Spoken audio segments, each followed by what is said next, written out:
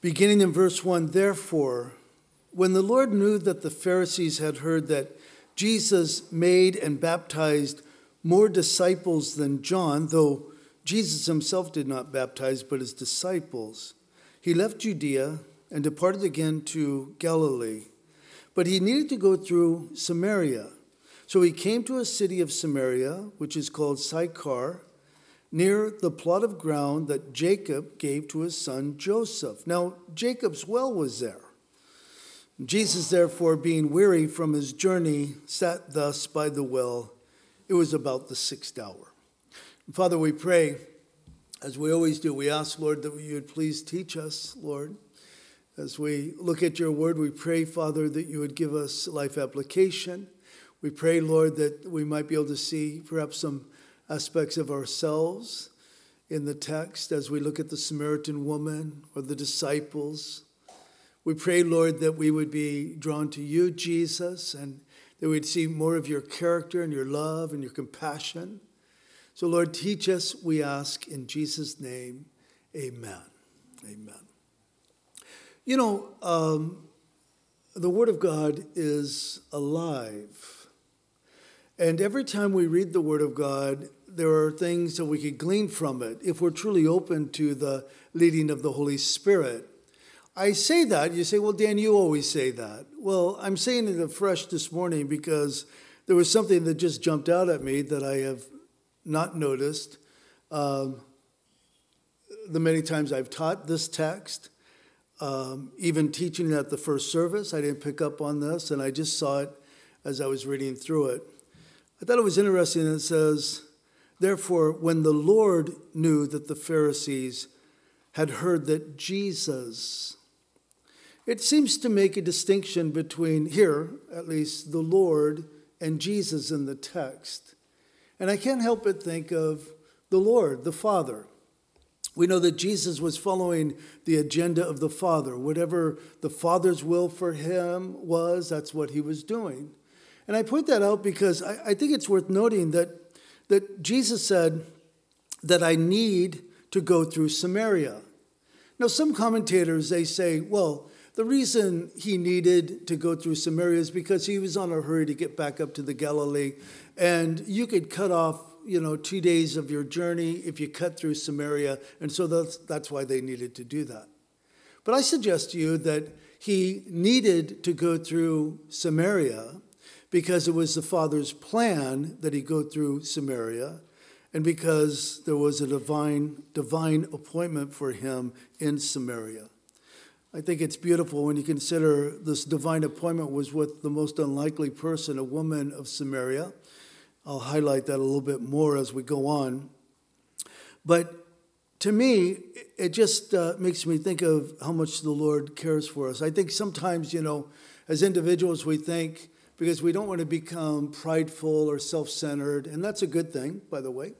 But I think sometimes we say, yes, the Lord loves the world, and I'm in the world, so the Lord loves me.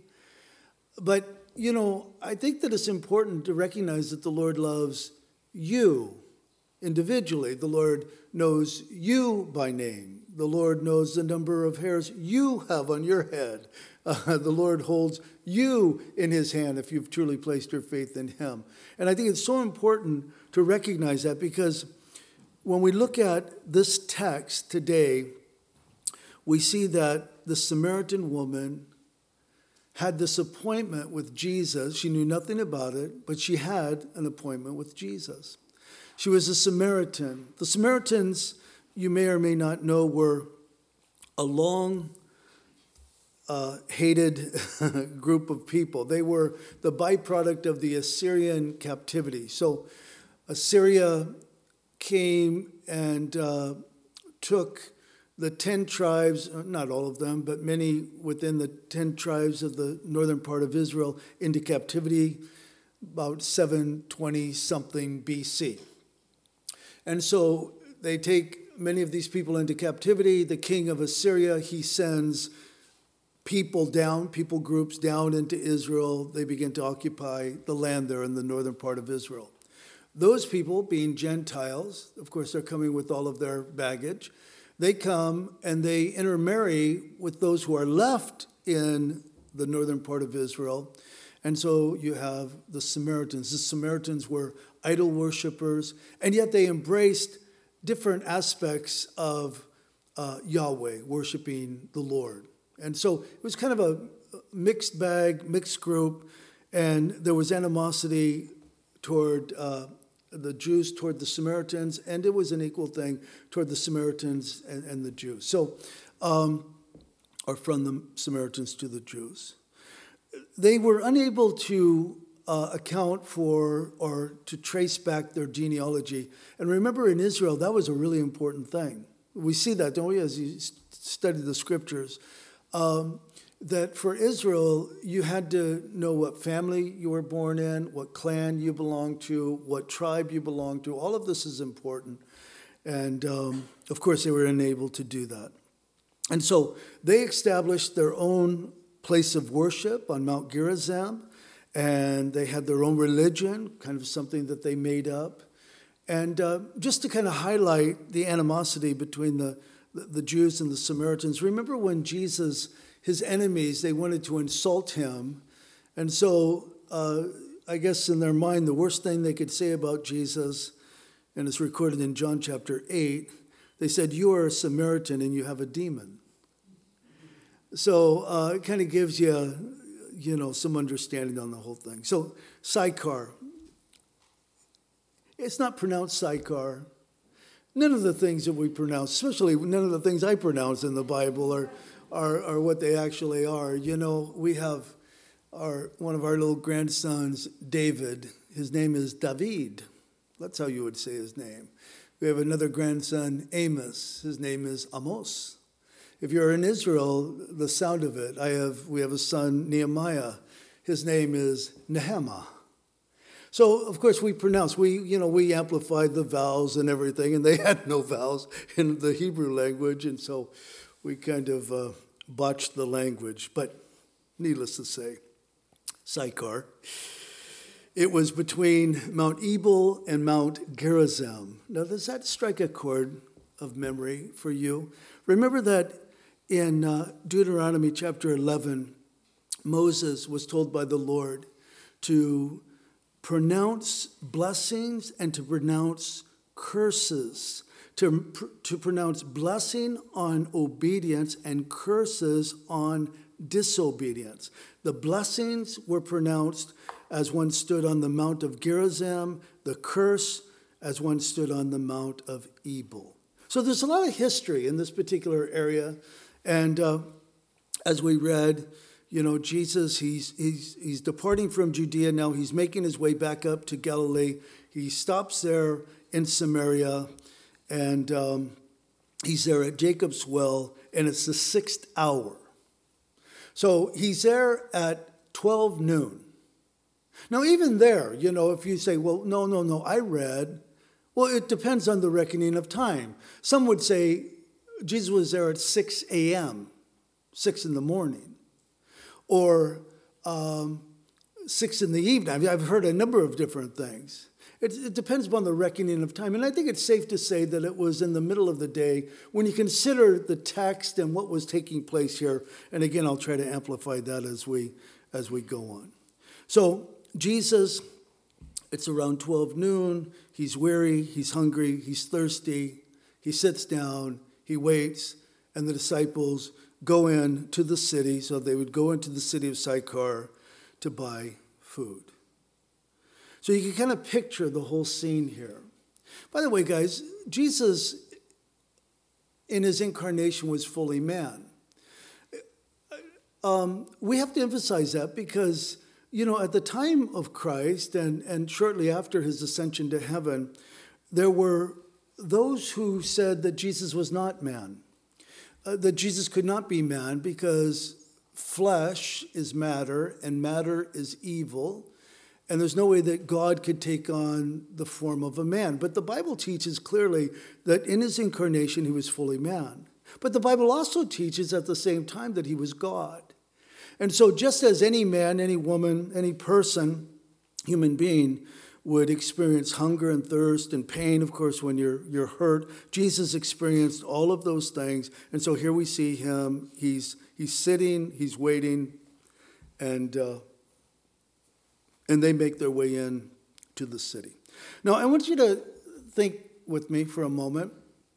You know, guys, there are times in the scripture that we can just read it. And sometimes, you know, God's people, sadly, we're in such a hurry to just read a text, almost as if there's some magic, you know, gold star at the end of just reading the text, rather than saying, I want to glean from the text. I want to understand what the text is teaching. And sometimes we need to just sit and kind of meditate upon the things we're reading about.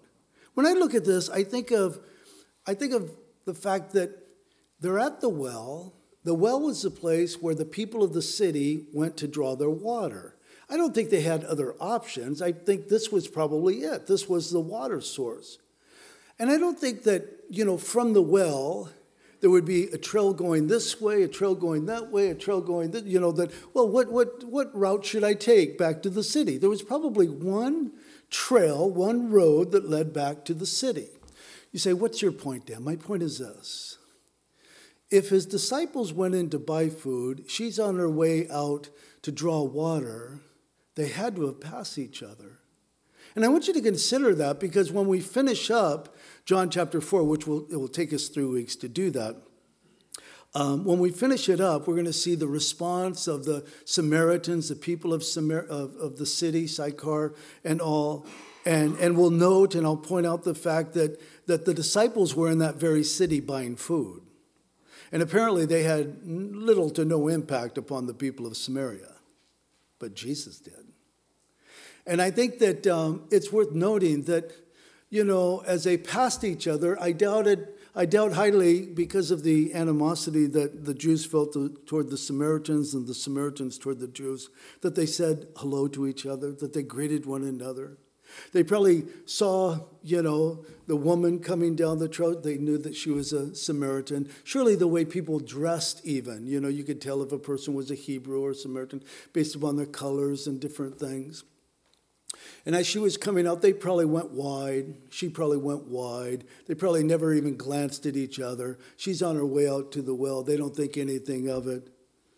And they make their way in to get the food.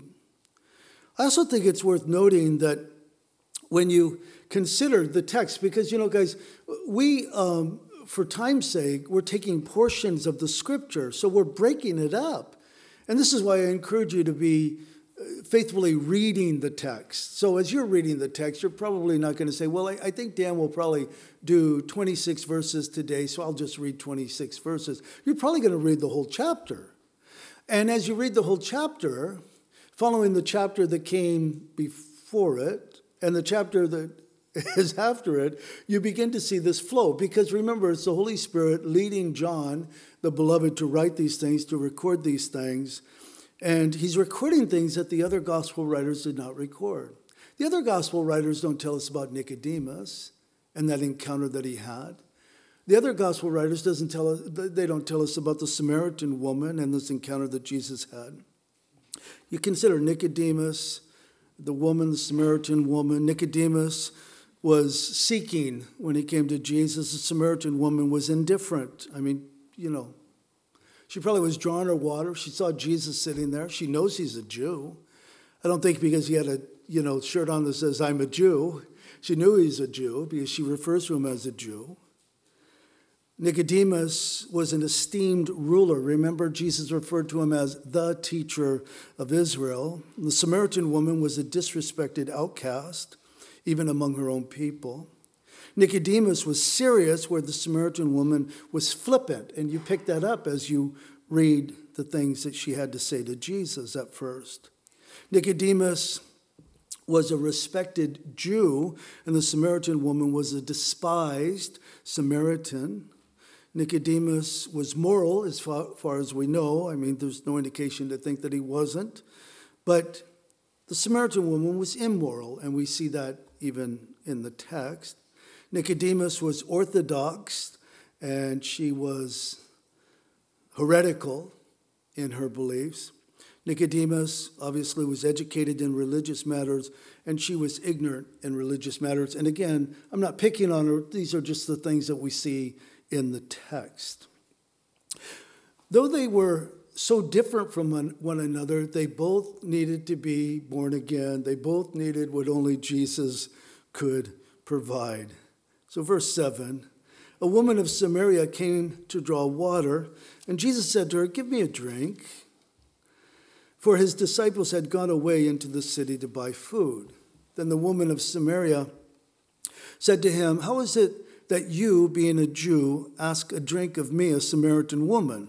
For Jews have no dealings with Samaritans." And Jesus answered and said to her, "If you knew the gift of God and who it is who says to you, 'Give me a drink,' you would have asked him, and he would have given you living water." Do you think that would pique her interest? I mean, if you were talking to somebody and they were saying things like that, wouldn't you be interested in saying, "What are you talking about?" It sounds good, whatever it is you're talking about, but I have no idea what you're talking about. Guys, typically, women, even to the present day, you go to Israel today, there are Bedouins who live in the country. You travel around Israel and you'll see Bedouins. They live in tents and they have usually small flocks of goat and sheep, kind of a mixture of the two. And they just live out there in the desert, on the land and all. It's not uncommon. Other countries, of course, have Bedouins that just kind of...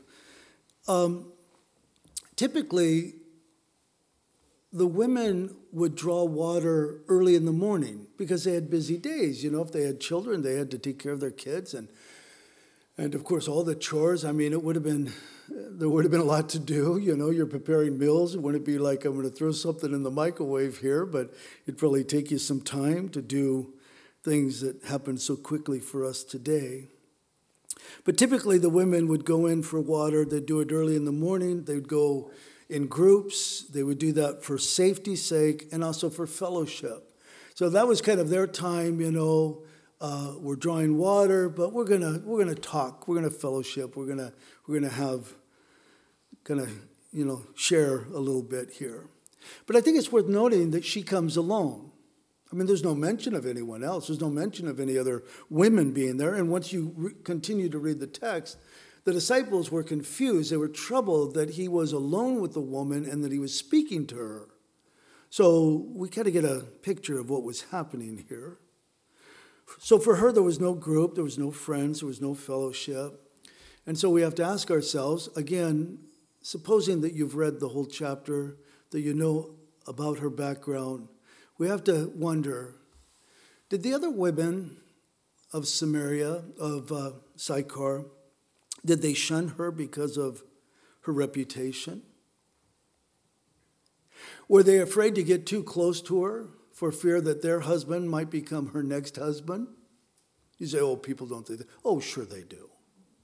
Listen, whenever you take humanity out of the scriptures, when you try to make it something that is not, you're really doing disjustice to the word of God. How is it, she says, verse 9, how is it that you, being a Jew, ask a drink of me? She was surprised. She was surprised that Jesus would ask her for a drink because, verse 9 goes on to say, Jews have no dealings with Samaritans. That could also be translated in this way. Ask no favors from a Samaritan, or it could be rendered this way, use no vessels in common with a Samaritan. And Jesus did both. He asked a favor, and he wanted to use the common vessel. What are you going to drink out of? The same vessel you're drinking out of. Give me a drink. I'm thirsty. It's interesting, guys, as you look at the account and you see how this Samaritan woman, and isn't it amazing to you that many times we come across these characters in the Bible, we get to know them, if you will, through the scriptures, and yet we know so little about them. We don't know her name. Isn't that interesting how there are a number of individuals, we know their story, but we don't really know their name. We don't really know much about them. Just enough, for the text and what it's teaching and what it's showing us. But I think it's worth noting that her knowledge of Jesus, as her knowledge of Jesus increased, her opinion of Jesus changed. And I think that that's true today. She says, first, she sees Jesus as simply a Jew. We see that in verse 9. And then in verse 12, she asks Jesus, are you greater than our father Jacob? And then, they continue kind of this back and forth. They're talking with one another. And then you get to verse 19, and she says, sir, I perceive that you're a prophet. See, more knowledge. And then finally, we see her going in and asking her fellow Samaritans, the men, that is, no mention of the women, but the men, and she asks the question, could this be the Christ? So Jesus, as he's speaking to her, he's drawing her in. I mean, her interest is piqued. She's kind of this back and forth. She's talking to him. He adds a little bit more. Her interest is piqued. She's listening to what Jesus has to say. And I gave the illustration at the first service that Jesus had set the baited hook before her, and she was about to bite it. And I said, if we think of that as a negative illustration, we need to remember that Jesus told his disciples when he called them, at least 4 of them, come and follow me and I'll make you fishers of men. And that's what Jesus was doing, really. And that's what we're called to do as fishers of men. We share Jesus. Too often we never get around to talking about Jesus. We might share our own story or something else, the church that we attend, or this, that, or the other, did you see this movie and that movie? And we never get around to really talking about Jesus. But I'll tell you, the more we talk about Jesus, our interest will be piqued. I was thinking, when I was a young teenager, of course, I grew up in a religious home, Roman Catholic, went to parochial school, so went to church 6 days a week, and really didn't get much out of it, It was just something we did. We're a Catholic family. This is what Catholics do. If your parents could afford to put you in parochial school, there you were, with your uniform on and your adult shoes. I always point out the shoes because I think it was torture to put little boys in wingtips. My dad wore wingtips. I shouldn't have wore wingtips in school. But, once I became a teenager and, of course, became disillusioned with religion and started looking into other Eastern mysticism and meditations and that type of thing. And I remember seeing, there was the rock opera, Jesus Christ Superstar, and it was a rock opera before it was a movie, and then eventually they made it into a movie.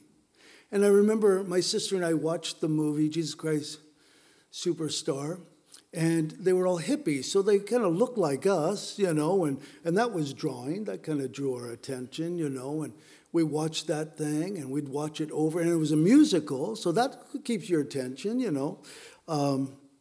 You kind of learn the songs and everything, and I remember even getting the 8-track.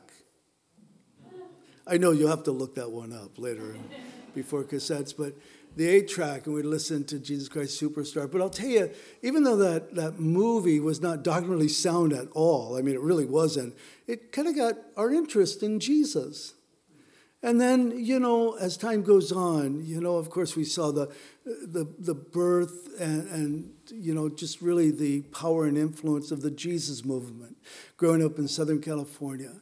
Jesus people everywhere. You'd go to the grocery store, Jesus people would be standing out in front of the grocery store. You'd go surfing, Jesus people would be out in the water, and when there wasn't a set of waves, Jesus people would, it's like they had radar on you, And it didn't help because my sister, she was a surfer as well, my younger sister. And she was going to church and all, and she would point me out, She would, with all of her Jesus freak surfers, she would say, that's my brother, that's who I was talking about, and they'd paddle over, And they would tell me about Jesus. And that piques your interest a little bit more. Now you're hearing a little bit more about Jesus, This is how I think it might have been for her, except it was happening at a very rapid pace because she's having one conversation with Jesus. Her interest is being piqued. He's stimulating her interest. And I'll tell you, wouldn't you be stimulated if you were offered the gift of God? Again, I think of the context. I think of the woman. I think of her being an outcast. I think of her background. I think of all of these things. I think of how miserable her life must have been and how lonely she must have been. It's hard when you don't have friends. And I think of, I was just kind of wondering, I wonder when was the last time that she was engaged in a conversation with somebody? And when was the last time that she was offered a gift? I doubt that her fellow men or women of her own city would offer her a piece of bread. And I think that it's safe to conclude that she had never, up to this point in her life, ever been offered a gift from God. And yet Jesus is offering her a gift from God. How beautiful. Verse 11, the woman said to him, "Sir, you have nothing to draw with, and the well is deep. Where do you get this living water? Are you greater than our father Jacob, who gave us the well and drank from it himself, as well as his sons and his livestock?" And Jesus answered and said to her, "Whoever drinks this water will thirst again. But whoever drinks the water that I shall give to him, listen, shall never thirst. But the water that I shall give him will become in him a fountain of water springing up into everlasting life." And the woman said to him, "Sir, give me this water that I may not thirst, nor come here to draw." And Jesus said to her, "Go, call your husband and come here." And the woman answered and said, "I have no husband. I have no husband." The woman, like Nicodemus, she hears Jesus speaking. Jesus is speaking about spiritual things, and she thinks of earthly things. And her request, "Give me this water so that I don't have to come down here anymore." I suggest to you, and I might be reading into the text, but I suggest to you that it was probably a painful experience for her every time she would have to wait while all the other ladies are going out to draw water for their families, coming back into town. Maybe those watering their livestock, they would be next in order. Now they're watering their livestock. And now she makes her way out to the well in the heat of the day when typically you'd want to be under some shade, some protection, and you're making your way. And there's no umbrellas out there, by the well or anything. And I wonder if she initially was thinking, "Jesus, whoever you are, oh, give me this water. Make my life easy. Make my life easier." Guys, I think sometimes people, and I don't blame people, really the blame is on the church. When the gospel is presented in such a way that people see Jesus as kind of like a Band-Aid or a crutch or just kind of something to enhance their almost perfect life, It's not perfect, there's some issues, but my pastor always used to say, people criticize us as Christians and say, "Oh, Jesus is a crutch." And he says, that's not true. That's a lie. He says, Jesus is not a crutch. He's a gurney. We're laid out on him. We have no confidence in the flesh. We're not limping our way through life. We are fully dependent upon him, And I agree with that. I think it's interesting, of course, she's like Nicodemus, Don't you think it's interesting, by the way, that Nicodemus, he's an old man, And Jesus talks to him about being born again. The woman, she's at the well drawing water, and Jesus speaks to her about living water. Don't you think that's wonderful? I think it's wonderful that the Lord knows how to meet people right where they are. And he wants to meet people right where they are, and he is the answer. Jesus said in verse 14 that the water he gives, you'll never thirst. Now, obviously, he's not speaking of water that we would drink because, water we drink doesn't quench our thirst forever. He was speaking of something else. So let me read just a few verses for you, and then we'll kind of move on. In Isaiah chapter 12, verse 3, it says, therefore, with joy you will draw water from the wells of salvation. And then here's John's gospel, John chapter 6, verse 35. Jesus spoke these words, and he who believes in me shall never thirst. There's a theme going on here. And then in chapter 7, verse 37 through 39, Jesus says, if anyone thirsts, let him come to me and drink. He who believes in me, as the scripture has said, out of his heart will flow rivers of living water.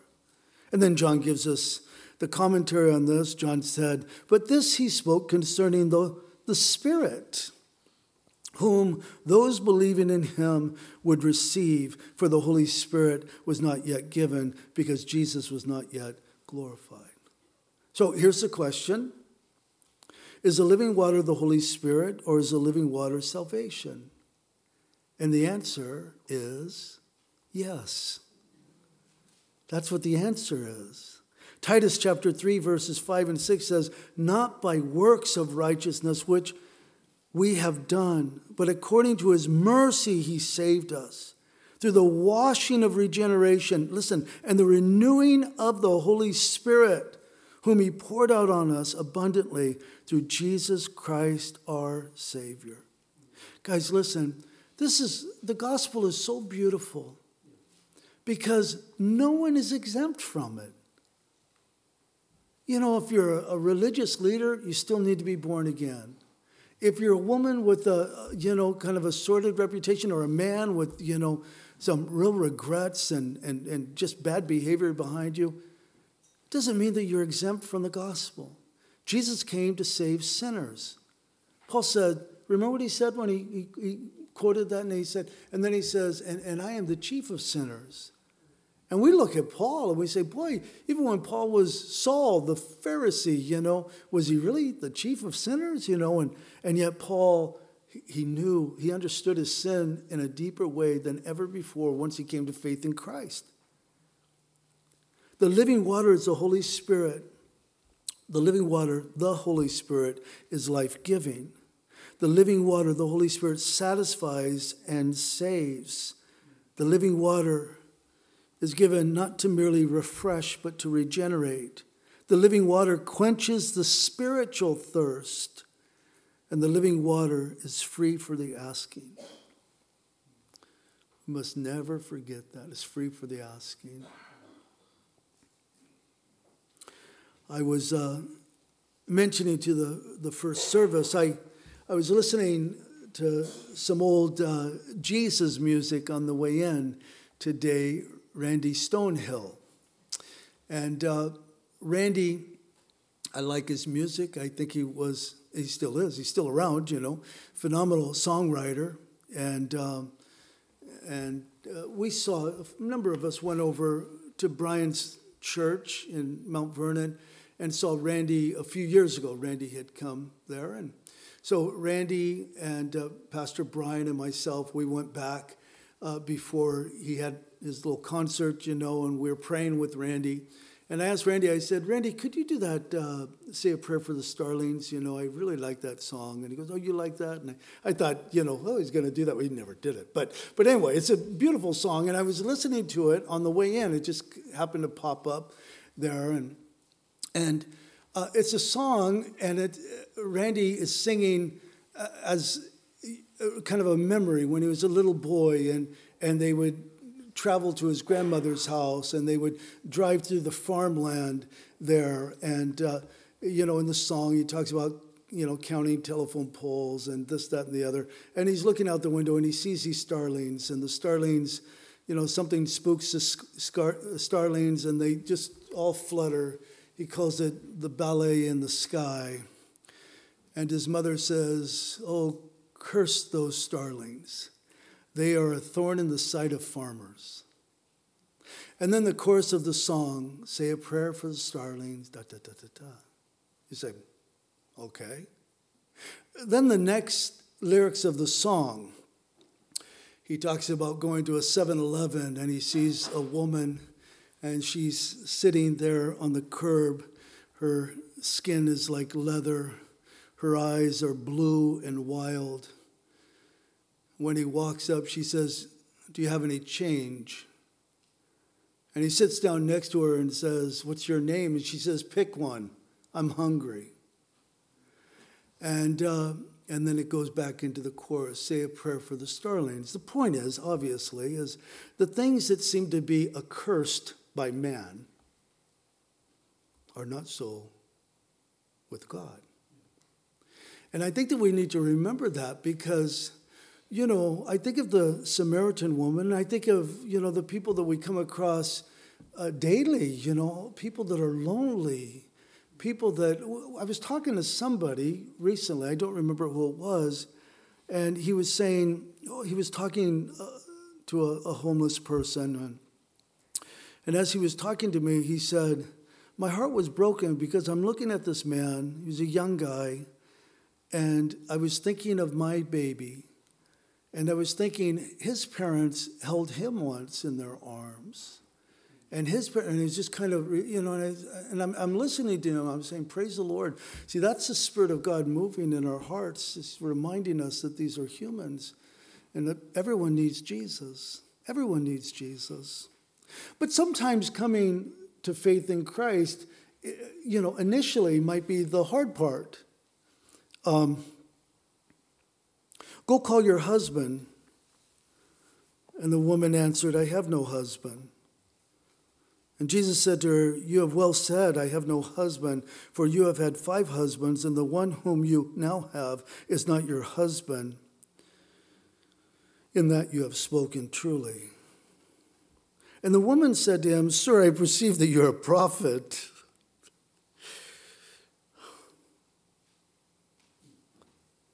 Even read the words, yeah, that's me. You must be a prophet. How would you know these things? Our fathers worshipped on this mountain, and you Jews say that in Jerusalem is the place where one ought to worship. And Jesus answered her, "Woman, believe me, the hour is coming when you will neither on this mountain nor in Jerusalem worship the Father. You worship what you do not know. We know what we worship, for salvation is of the Jews. But the hour is coming, and now is, when the true worshipers will worship the Father in spirit and truth. For the Father is seeking such to worship him.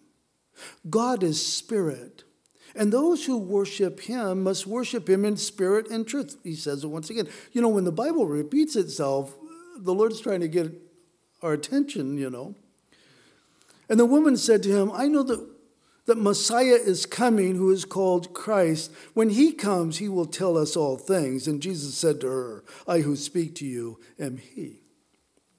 This is so beautiful.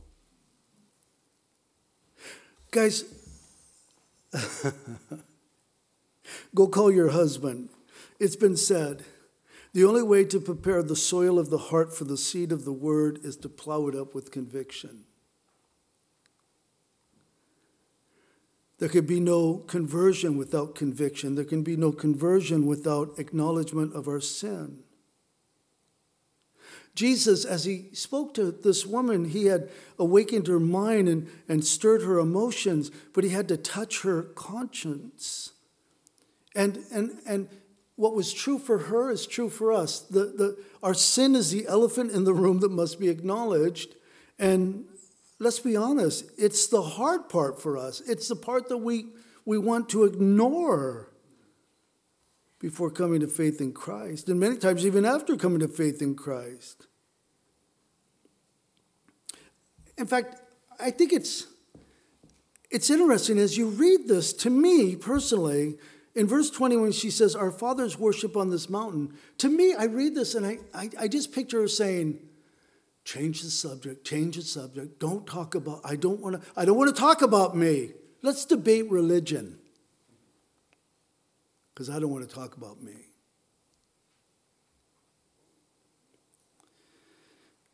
Jesus said, listen, it's not the place. The time is coming. It's not the place. It's the who.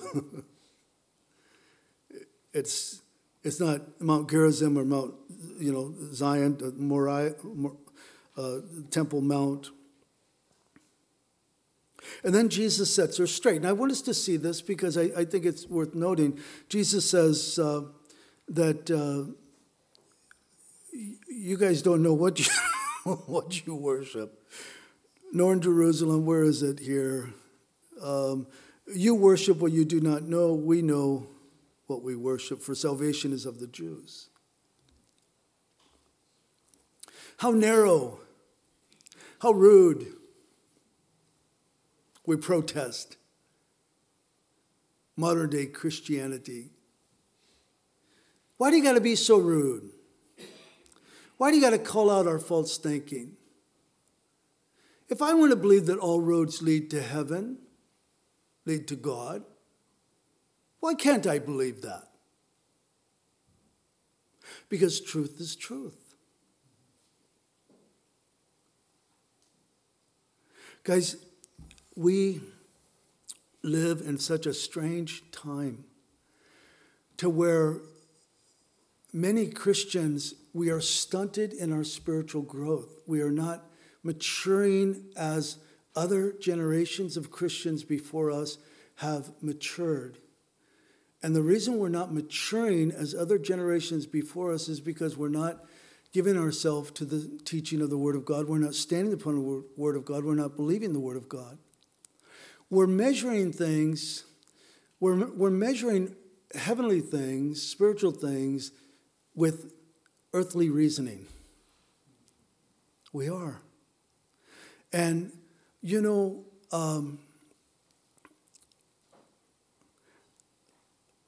today, many Christians and many Christian churches are concerned with the seeker. We need to be seeker sensitive, they say. We need to make sure that our worship is not heavy. We don't want to hear about, we don't want to sing about cross. We don't want to sing about blood. We don't want to sing about these types of things. We want to sing lyrics like, because you knew heaven would just not be the same without us. That's what we want to sing. Modern day Christianity, sadly, it's become so self-centered rather than God-centered. Keep it light. Don't talk about sin. Be sensitive to the seeker. Many, even pastors, are concerned more about what people think than what God thinks. And do you know that when we stand before the Lord and give an account, not the great white throne judgment if you're a believer, but the bema seat of Christ, the judgment seat of Christ. We're not standing there with, all of our friends and say, well, we all agree on this, unanimous rule, or anything like that. We're going to stand before the Lord, and the Lord's going to say, what have you done with my son? Too many people are caught up in their own emotions. I don't feel this, I don't feel that, or I feel this way, or I feel that way. And there's this immaturity that is embarrassing. It's an immaturity that we should be embarrassed by.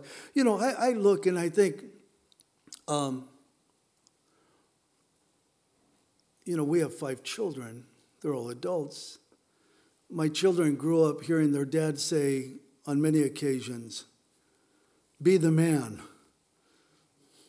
You say, but you have 3 daughters. I know. I said it to them too. What I meant to say is, you be mature. You make your decisions. You have convictions. You stand upon those convictions. You have responsibilities. You step up to your responsibilities. Do what you need to do. And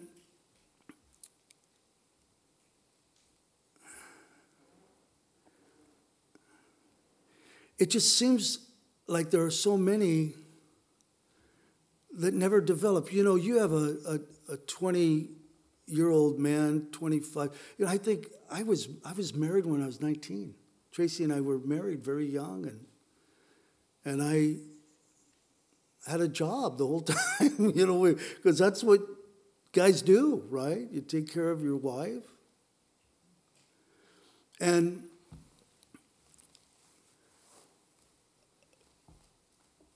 And for me, you didn't quit a job because you didn't like it. You kept the job because you had no other option. If another option came up, then you'd quit that job and go to the better job, better paying job, or whatever it is. But you just do the right thing. And now we have people, guys, we see it all around us, don't we? This restaurant is closed because there's not enough people to work in the restaurant. And you say, you've got to be kidding. You can't get a waiter or a busboy or a cook or whatever, and it's just, oh, wow. And it's everywhere. We take our family vacations on the Oregon coast, and I don't know how many times we went to restaurants, and they were closed today because there wasn't enough workers. We'll be open 2 days from now for 1 day for a few hours. And I just think, how sad, these business owners just trying to keep something rolling, and you can't do it all by yourself. Say, what's your point, Dan? My point is that too many people are concerned with the wrong seeker. Too many churches are concerned with the wrong seeker. Jesus said in verse 23, but the hour is coming and now is when the true worshipers will worship the Father in spirit and truth. Listen, for the Father is seeking such to worship him. He's the seeker we should be concerned with. Father, we serve you. Mario, come on up, please. I was telling the last service, I said, it's hard. I'll tell you, I was telling Mario right before we started today, and I said, I've been doing this for a long, long time, teaching God's word, and I said, I love it. I love my time with the Lord. I love my time preparing for studies. On one hand, it's never been better. The actual teaching of the word, it's never been harder. There is opposition. It's just a difficult thing. It's hard, when you hear criticism, well, you shouldn't have said it that way, or, this, that, or the other. And it's almost like, I think, man, I don't know that I could be a pastor if the Lord tarries 10 years from now, because I don't know that the church would have me as their pastor if we keep going the direction that we're going, that everything needs to be light and fluffy and everything else, because that's not what the church needs. The church needs, my job as a pastor, my task as a pastor is to equip the saints for the work of ministry until we all reach, the unity of the faith. That's what my job is. That's my job description. And your job and my job as Christians is the Great Commission. And somehow we've made the church into something different. Like the church is kind of like a theater. So come and listen to the pastor as he tells jokes. And that was a good one, wasn't it? And oh, we love that guy. He's always got a smile on his face. He's like a big teddy bear. And I'll tell you, and the church is not doing what it's called to do. Because there's never the conviction of sin. There's never the growth. I would rather pastor a few people that hopefully, prayerfully, are taking seriously their life and saying, Lord, I don't want to be self-deceived. Lord, I want to examine myself to see if I'm truly in the faith.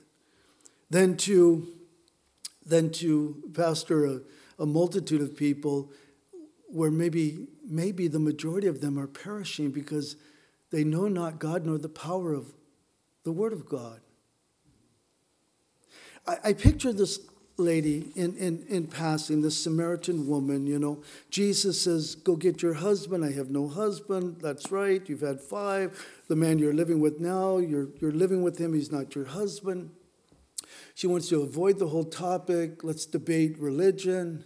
Finally, I picture her getting so flustered where she blurts out, I know this, that Messiah is coming, and when Messiah gets here, he'll set everybody straight.